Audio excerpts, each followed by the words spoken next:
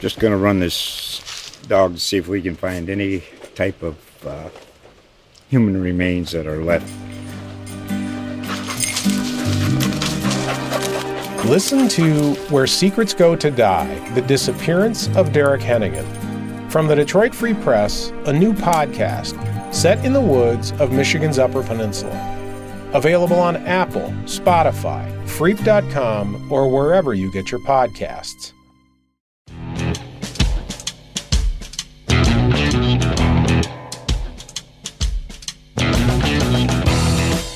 Hello and welcome to the Four Press Podcast presented by GolfWeek.com. I'm your host, David Dusek, and I hope all of you are safe, healthy, and you're doing well right now. In this episode, my guest is GolfWeek senior writer Adam Schupak. In the podcast you're about to hear, Adam and I talk about the recently announced TaylorMade driving relief match that's going to pit Rory McIlroy and Dustin Johnson against Ricky Fowler and Matthew Wolff. We also talk about whether shots that appear to be holes in one on golf courses but are repelled by foam or plastic guards that are right now in the holes at most golf courses around the United States and around the world, should those shots really be considered a hole in one, or is that a hole in one with an asterisk? I don't know. And finally, because everyone's buzzing about the Michael Jordan documentary that's been airing on Sunday nights on ESPN, Adam and I talk about who, right now, is golf's alpha dog and who is golf's all-time alpha dog.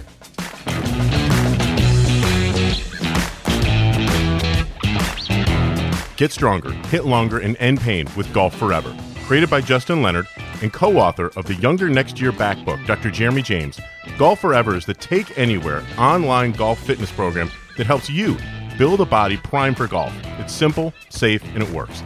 At home, in the gym, on the golf course, Golf Forever's easy-to-follow exercises, warm-up routines, and course management videos will help you play your best pain-free. Sign up today at golfforever.com and use promo code GOLFWEEK for a free 14-day trial.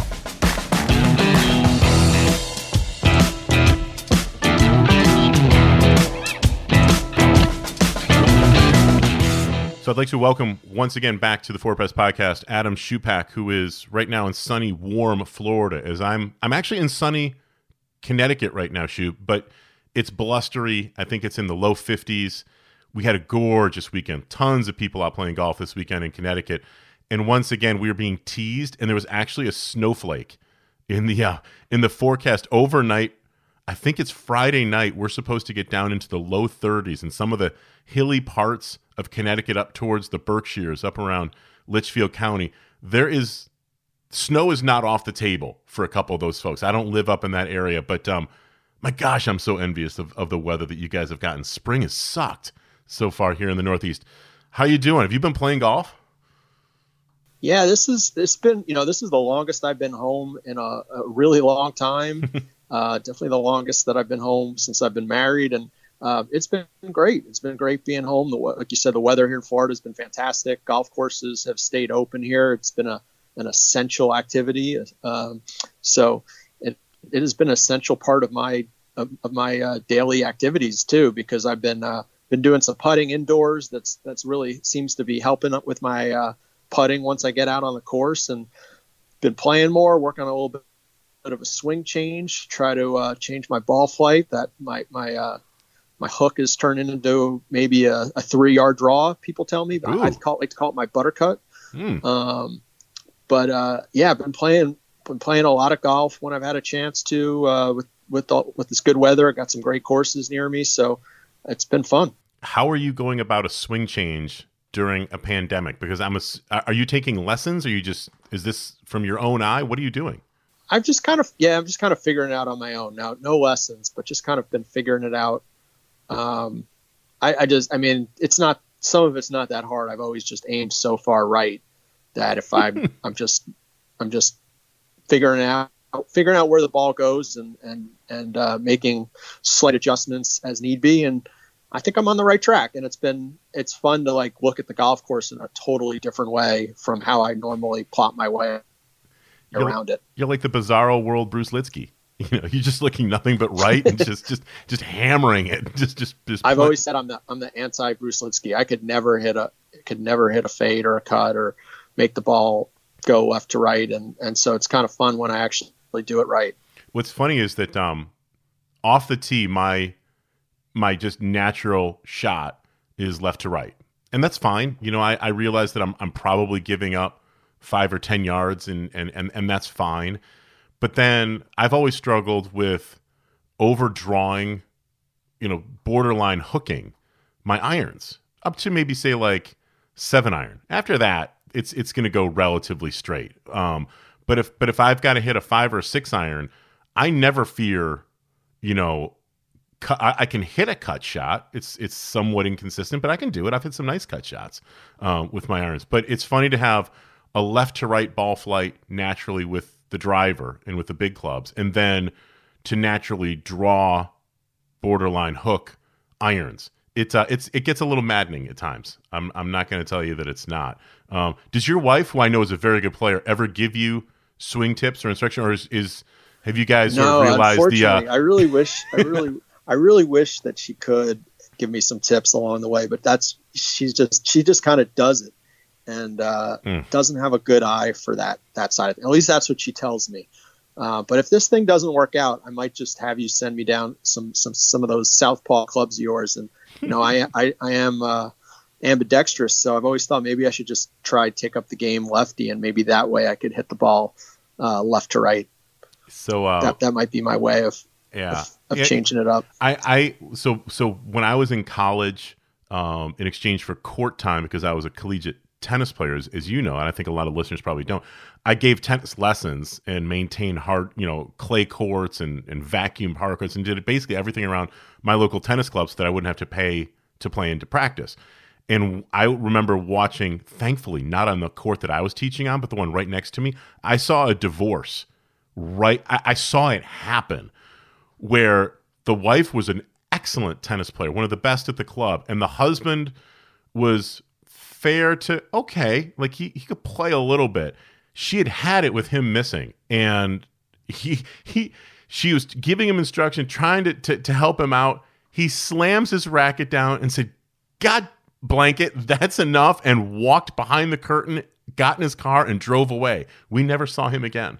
It was one of the more epic things. And from then on, I'm like, boy, you know what? Spouses giving each other advice in tennis and in golf, that's a slippery slope. My wife enjoys, she's just getting into golf now. My daughter's kind of getting into it a little bit. My son is tough because he's worried that it's going to mess up his baseball swing. And he's all about baseball at this point, but it's a slippery slope. The big news that we had yesterday, we're recording this Tuesday around lunchtime, is Monday. The TaylorMade driving relief. Basically, this is going to be a big program, an exhibition match, really a charity exhibition match, I should say, which is going to be basically helped out by TaylorMade, televised by NBC Sports as well as Sky on May 17th, the afternoon of May 17th, from 2 to 6. So just underneath 2 weeks, we've got Rory McIlroy and Dustin Johnson playing against Ricky Fowler and Matthew Wolff. $3 million in charity skins going to various COVID-19 relief efforts. It felt like it kind of came out of nowhere. Had you heard that this was in the works? Had you gotten any sniff that? Yeah, no, I think there were. I think it was floating around. There were definitely some rumors about this happening. So yeah, I was hearing some things about it. And I think it's great. I mean, I kind of been wondering, like, what is going on with golf during quarantine? How is it every musician has managed to play us a little concert in their living room? I can't get one cameraman to follow around one of our favorite players and, you know, show us some golf every day. I just feel like golf has kind of missed an opportunity here with being one of those sports that you can go out and still be playing. And so, I mean, I've seen Ian Poulter driving a race car more than I've seen him swing a golf club. Yeah. So I think it's great that we're going to have something like this. I think there have been some good ideas out there. I'm not sure how much the PGA Tour has to do with some of the delays. And I know we were written about Steve Elkington and the Secret Golf Group wanting to do it. They were talking, they wanted to have six matches. And right now they're still hashing out number one. And we still don't have a date for Tiger and Phil in that match, you know, the match 2. But I'm excited for this one mostly because, well, I mean, at this point, I'd watch, you know, we've been watching marbles lately. So I think any golf is great right now. And you got four really good, four great players here. The matchup, maybe, I think I might have split these teams a little differently, but I get it. With obviously too. with the golf course. Yeah, man. Seminole. Yeah, I was going to get to that in a second. Hold that. Finally see. Hold that thought Seminole. for just a second, Shoot, because it's to me, yeah. The first thing when I saw the names, I'm like, okay, so there's McIlroy, sweet world #1 player. Dustin Johnson, former world #1 U.S. Open champion. Fowler, huge draw, multiple PGA Tour winner, immensely popular, great. Matthew Wolff, I'm like, oh, okay. So I get that they're all tailor-made guys. And, with the exception obviously being of Ricky, but he does play a tailor-made ball. So there is that sort of element to it. The first thing that hit me was that Matthew Wolff, while I think the world of him, and obviously he won in his rookie campaign last season, 2019, he's an Oklahoma State guy. So putting him with Fowler, an Oklahoma State guy, like, okay, I get it. Am I wrong in thinking that Matthew Wolff is like a studio guitarist who's being asked to come in and sit in on a session with Eric Clapton? It's like, okay, know your place here. This is not the stage for you. Yeah, Am I wrong in thinking that? I think the natural thought is, like, why wouldn't he be paired with JT? I mean, Justin Thomas is right there in his backyard. He's playing some of the best golf in the world. They're such good friends. That's the natural to me with those two guys. Or I would have liked to have seen Koepka go up against Rory, just because those two guys are still having some words at each other back and forth. This is kind of fun. We want to see that rivalry, and I think it could have been part of it. But this, like you said, it's a tailor-made production, with all four of the players being there. But I think Matt Wolff is an exciting up-and-coming guy. I think it's a great opportunity for him, and he's got a lot of charisma, being a bit of a personality. I think he might be the star of the show, because I mean, DJ's not the big person, he's not going to have the one-liners. Rory and Ricky are, I love listening to Rory, but I think Wolff might come away being the surprise guy out of this. And he's got some experience at the course. He played Walker Cup practice session there a few years back. And then also, played in the Seminole Pro member this year, and all these guys really have a lot of experience at this course. I was hearing that Rory, not too long ago, his dad's a member there, was 9 under through 14 and threatening the course record before. I think he had some trouble at 15, but Ricky's playing some pretty good golf. We did see some video and saw some tweets from JT about how I think Ricky shot 60 one day not too long ago. So you wanted to talk a little bit about Seminole. That's a place where if the wind blows, something, But if the wind doesn't blow, these guys could make a ton of birdies. So I think that, as you sort of alluded to, the star of the show, even with that formidable lineup of players, is going to be Seminole Golf Club. Seminole is one of those golf courses. When you're going through airports, back when we all used to fly planes and such, and you would see guys wearing their golf polo shirts, and you'd see, an Augusta National flag, or, that kind of a logo. Maybe you'd see Shinnecock, or you would see some of the other ones that we sort of in the business that would sort of raise an eyebrow if you saw somebody wearing a hat with the swirl, a Whisper Rock, something there, or different ones elicit different reactions. And it's sort of like, okay, there are a lot of people who have a U.S. Open from Bethpage hat or whatever. If you see somebody with Seminole on their belt, sort of on the down low, or they pull out a money clip and it's got the Seminole, logo on or something like that, this immediately tells you many things. This person most likely has very blue blood. They know a lot about golf, and they most likely have played, I'm assuming if they've got the swag, several times at one of the most prestigious and most private golf clubs. And I don't think there's any question, at least in my mind, all due respect to TPC Sawgrass and Calusa Pines and some of the other very nice courses, the best golf course in the state of Florida is Seminole. I think that's sort of universally accepted. You've had a chance to play it, right? Did you get out there, and what was your experience with it? Yeah, I've been there, done that only once. It was interesting experience. My dad knew a member and called in a favor. I was down in that area, and I got there a little early, and it was one of these situations where my member wasn't there yet, so I was not allowed to go hit practice couldn't go to the range and hit balls. I couldn't go in the pro shop and buy a shirt. I had to wait in the locker room, the men's locker room, until my member showed up. That was kind of an unusual twist that I wasn't ready for. And then the other thing, these guys play fast there. This was that was the only thing I found disappointing. This was speed golf, where as soon as like somebody made birdie, everybody just picked up the ball and you went to the next hole. And I think we played in like foursome walking in 2 hours and 45 minutes. And wow, it just went too fast for me. I didn't even get to, really stop and enjoy it. Like, I wanted to hit my 8-foot par putt, even though the hole would, we'd lost the hole but the other incredible thing, the thing I'll remember is like, it was one of the places where I really had to listen to a caddy. I remember him telling me, I think it might've been the second hole that you had to aim for like 20, 30 feet right of the pin, because everything went right to left. And I hit my ball about like, it was a beautiful shot for me, but it went about 8 feet from the pin. And next thing I knew, the ball was in the bunker. It had rolled all the way off the green. And then the next guy hits it right where the caddy had told him, about 30 feet right. And his ball catches the slope and he's got to kick in. And like, I had to hold that bunker shot. Otherwise they're like, okay, pick it up.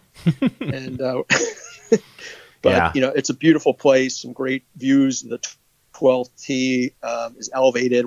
I think it's the only hole that goes west to east, and you're looking out at the ocean there. And it's Donald Ross. So the greens are phenomenal and crazy. And you gotta be very precise with your iron play, very much a second shot golf course. And I think it's going to be really fun. And if the wind blows, I mean, forget it. These guys are not going to make a lot of birdies, but if it doesn't, if the wind happens to sit down that day, I think there'll be some really low scoring. I think it's going to be fun no matter what, just to see the course, just to watch these guys get out and play again. I don't care if they're rusty. I mean, Rory talked about he hadn't played in 7 weeks, but touched a club. But I think all of them will be raring to go. And man, just to see some good live golf. I mean, I'm enjoying watching some of the old masters, but I'm ready to, just watch just about anything right now. Yeah, I think that you probably would agree with this. I could care less who wins this. That to me is totally irrelevant.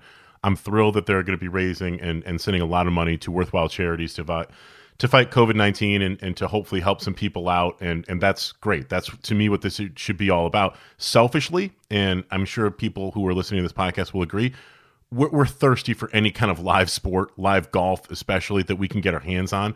The fact that we've got two number ones, one of the most charismatic players in Fowler on the tour, and a real up-and-comer. Again, if you're not familiar with Matthew Wolff, you certainly should be. And he's going to be a name for himself for the next, couple decades. I think that's pretty safe to say. The fact that we have it at Seminole is going to be a real treat for many people. This will be a first look at the golf course, certainly in any kind of detail. And I could care less what team ends up winning, how many birdies are made. I'm thirsty to see it.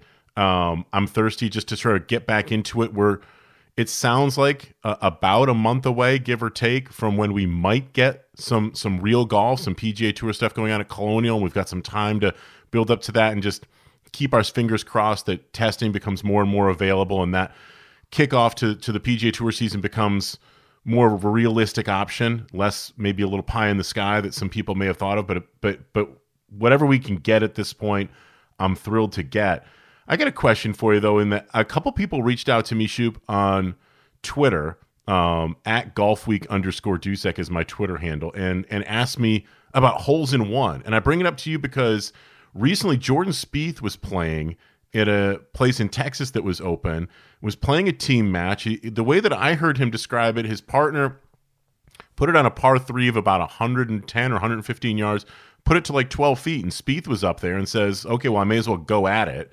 Hits a sand wedge and hits basically the retainer or the plastic device that keeps the ball from going into the hole. Obviously, golf courses right now are putting in different types of either plastic or foam devices to keep the ball out so that people don't have to reach into the cup one after the other in order to be safe.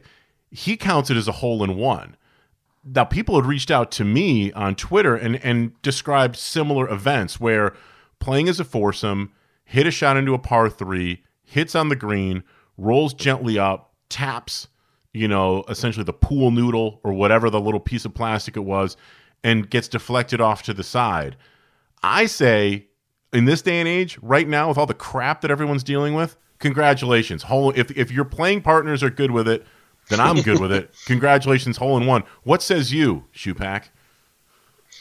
Well, I was standing behind the tee at the BMW a few years back when Jordan Spieth made a real ace, and he bought the media. When we got back to the media center, there were a couple coolers filled with Shiner Bock. So nice.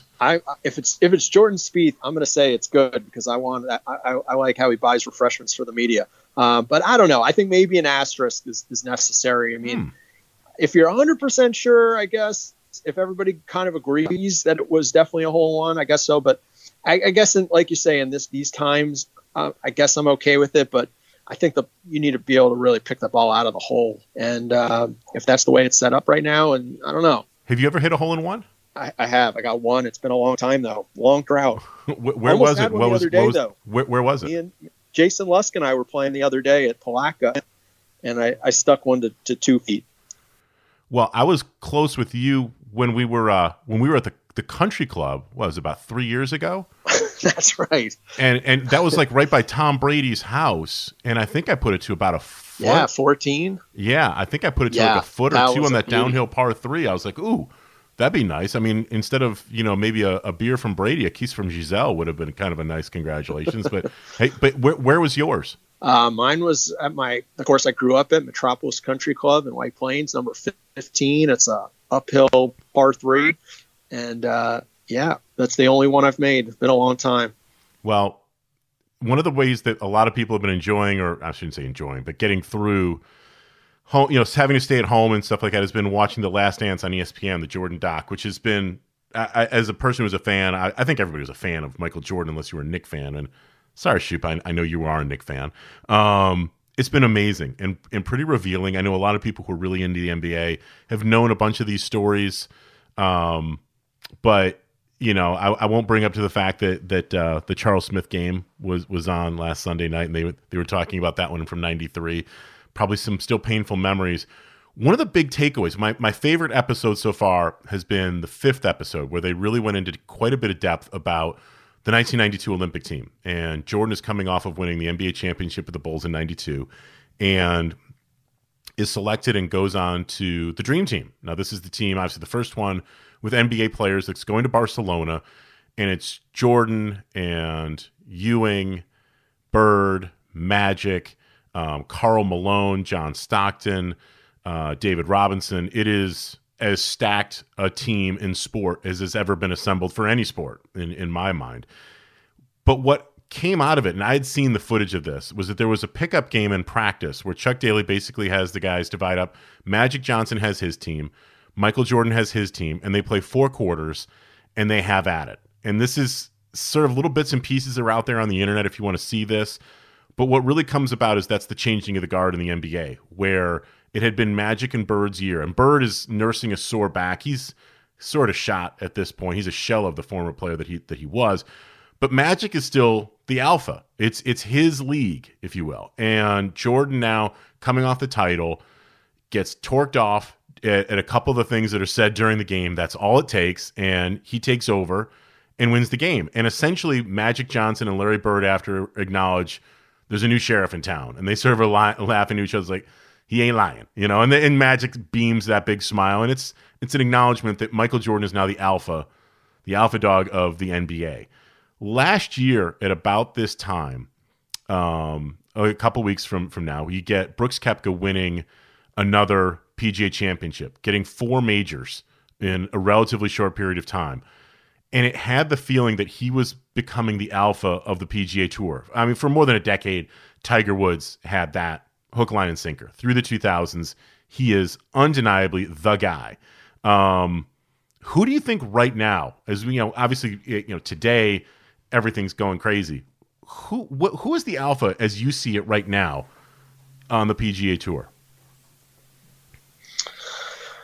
Well, I think it's kind of up for grabs. I don't think it's I know, I totally agree with you. I think I wrote in my, game piece about Koepka winning the PGA that he was now the alpha, but I think it's kind of up for grabs between he and Rory, and let's not forget Tiger. I really felt like Tiger, after watching him at the President's Cup, was ready to throw a beat down on these guys again this season, and was kind of disappointed to see him come out and not play very well and look injured again and unable to play. But I still feel like there's an opportunity for Tiger. I think he's still the guy that's most feared right now in golf. But I think Koepka and Rory, I want to see them get after it and that battle for number one. And for Rory, I think he needs to win another major to really cement his status. If he's got number one back, but he's still got a long drought with the majors. And they're in a tie right now at 4. I think one of the great questions is who's going to end up with more majors. Rory or Koepka is a great water cooler debate right now. It is. I would throw my vote, such as it is, to Rory. I think looking back sort of from the bottom of his season last year, where he missed the cut at the British Open at Royal Portrush, I think there was a lot of pressure that he put on himself. There was certainly a lot of pressure and scrutiny that was put onto him before the start of that tournament. He didn't handle it as well as I think that he would handle it today. And I realize it's less than a year. I have to believe that was a big growing up moment for him, and he's had several of them. He's imploded at the Masters a couple times. And I think a lot of people forget that early in Rory's career, you'd remember this, when he was primarily still a European Tour player, so 08, 09, he had a reputation for not being a finisher. He was somebody that would go out and shoot a fantastic round or two and would get, it would let it slip away on Sundays. He couldn't finish the deal and wind up T3 or solo second or fifth or whatever, but not win as often as he should, which is somewhat reminiscent of what we saw over the last, say 8 to 12 months. But I've been so impressed, Shoop, with every single week leading up to the Players' Championship. It never felt like he wasn't about to win. It never felt to me like he was going to mail in a tournament and get, one good round, so he's going to get a T12 and collects a nice check and leaves. It felt like watching him, and the little I had a chance to speak with him at Bay Hill for about 15 or 20 minutes, it feels like he's figured it out. It felt to me like he had come to grips mentally with the way that he needs to approach the game, and he was very comfortable with letting the results simply happen, but coming up with a process that was going to help him basically just get into the mix every single week. And the results were there. And to me, that's the alpha wins more than Rory has been winning. Koepka's knee bothers me. That I wish everybody the best of health, but like the injury and the size of him and the physicality of his game, the fact that he didn't play President's Cup, he came back and really we didn't see anything from him in 2020. And I get it. Like everybody gets injured. I get that. But I need to see some stuff. I'd like to see more from him on a week-to-week basis. That I'd like to see the majors Koepka in week-to-week stuff. And this has been written. You've written about this, that we never saw that dominant player that we saw at Bethpage or that we saw at Valhalla or some of the places where he's won. The player at Shinnecock wasn't showing up in Memphis, wasn't showing up at Memorial, wasn't showing up, at any number of different places. An alpha does that. That was what was so wonderful about Tiger.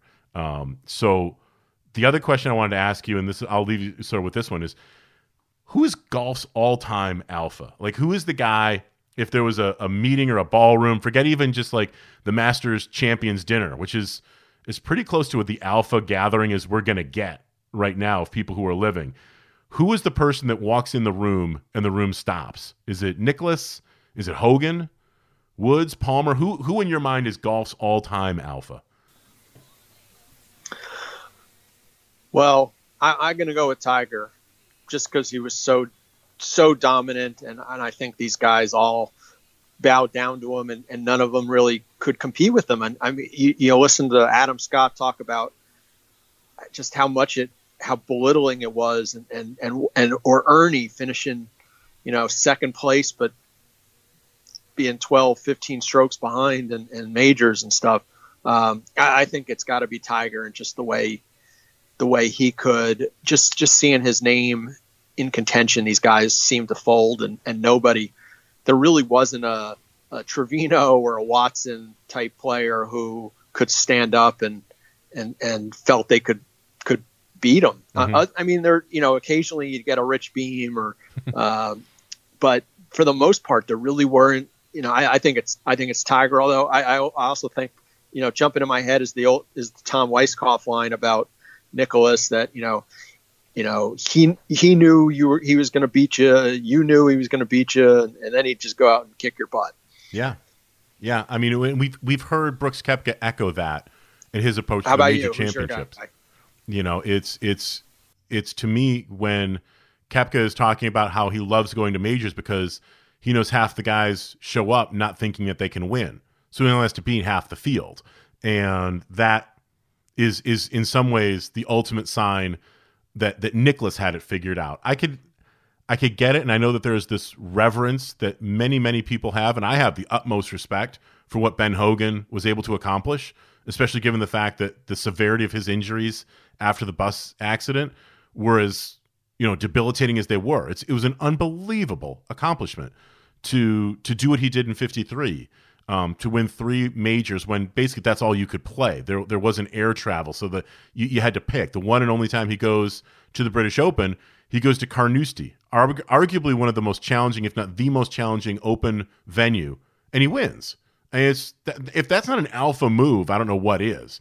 But the duration of Hogan is, I mean, Tiger Woods wins the Masters in 97, and Tiger Woods wins the Masters in 2019.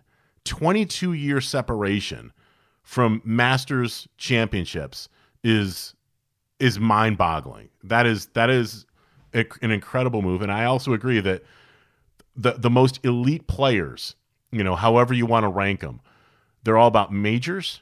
They're about wins. They are about the persona of being at the top of your game. And Tiger's had some really debilitating injuries. Tiger's gone through a lot of stuff that was self-inflicted that took him away from the game in what could have been peak years. Imagine if Tiger Woods, comes off that golf course after beating Rocco Mediate in a playoff for the U.S. Open in 2008 and says, you know what, I'm not only shutting it down for this year, but I'm shutting it down for next year, and doesn't have all these affairs and doesn't go through the scandal. If he just, had anything of his normal Tiger seasons, rehabilitates the knee and gets that, you're talking about a guy that would have been expected, I would think, to get another 5 to 8 PGA Tour wins between 2010, 11, and 12. People forget in 2013 he won 5 times. He would have had 90 PGA Tour wins at this point. And I think that the best record that doesn't get enough play, except for people who are really kind of in the know, is Tiger Woods' made cut streak. I'm going to get it wrong because I don't have it written down. Is it 143, Shoop, something like that? It's in the 140s, right? Where he made the cut over 140 tournaments in a row. It's the Joe DiMaggio streak of no one's going to touch it. I mean, it's yeah, no one's going to touch that. So to me, I agree with you. I think right now, actually. Go ahead. Actually, I think because Tommy Fleetwood missed the cut at Bay Hill, which is the last tournament that got completed. So the cut leader is now Colin Morikawa, who has never missed a cut in his career. He's made every cut since he turned pro, and I think he's at around 15. Yeah. He's only had 15 starts, and he's now the leader in terms of cuts made. So that gives you an idea just how impressive Tiger's it's a joke. cut streak is. I remember at one point a couple years ago, they showed active cut streaks made, and I think at the time it was Adam Scott at like 29 or 30, and they're like, oh, the guy's automatic. I'm like, automatic? Are you kidding me? Like, yeah, it's great. Congratulations, you're making checks. That's what it's all about. But it's an unbelievable thing. So yeah, I agree. I think you have to say that with all due respect to Nelson and Snead, Sarazen, Jones, all those guys, Hogan, obviously, Palmer, Wood, like Woods is the all-time alpha. I totally agree. Shoop, I really appreciate you giving me a little bit of time. Stay safe down in Florida. Best to the family, and I'll talk to you soon, pal. More final thing for you. Yeah, I got one more final thing for you. What do you got? Can't leave the show. Can't leave the show without wishing happy birthday to the missus. And being a Cinco de Mayo birthday, do you guys do Mexican every year? Yeah. How do you do that? So last year was a significant birthday for her. Charlene turned a significant number 29. last year, and yes, 29 once again. And evidently, the way that she has told me is that when she was in college, everyone had the fantastic idea, let's do a Cinco de Mayo birthday party. And so she has been sick of Cinco de Mayo-themed birthday parties. And it's, of course, a Tuesday. It's so the idea of Taco Tuesday, Cinco de Mayo, Tuesday, and your birthday during the coronavirus. No, we are not. She is requested linguine with clam sauce tonight and molten chocolate cake. So that is what I will be making for her. And yes, thank you very much. I will pass on the good wishes. I'm glad there's no 7:00 conference call tonight, because that would be terrible. That would be. You remember like when Godzilla like flattens the whole city with like that blue fire breath? Yeah, just imagine that. Here in Connecticut, that would not have gone down well. I'll talk to you soon, this pal. Is her Thanks day. a lot. All right. Bye.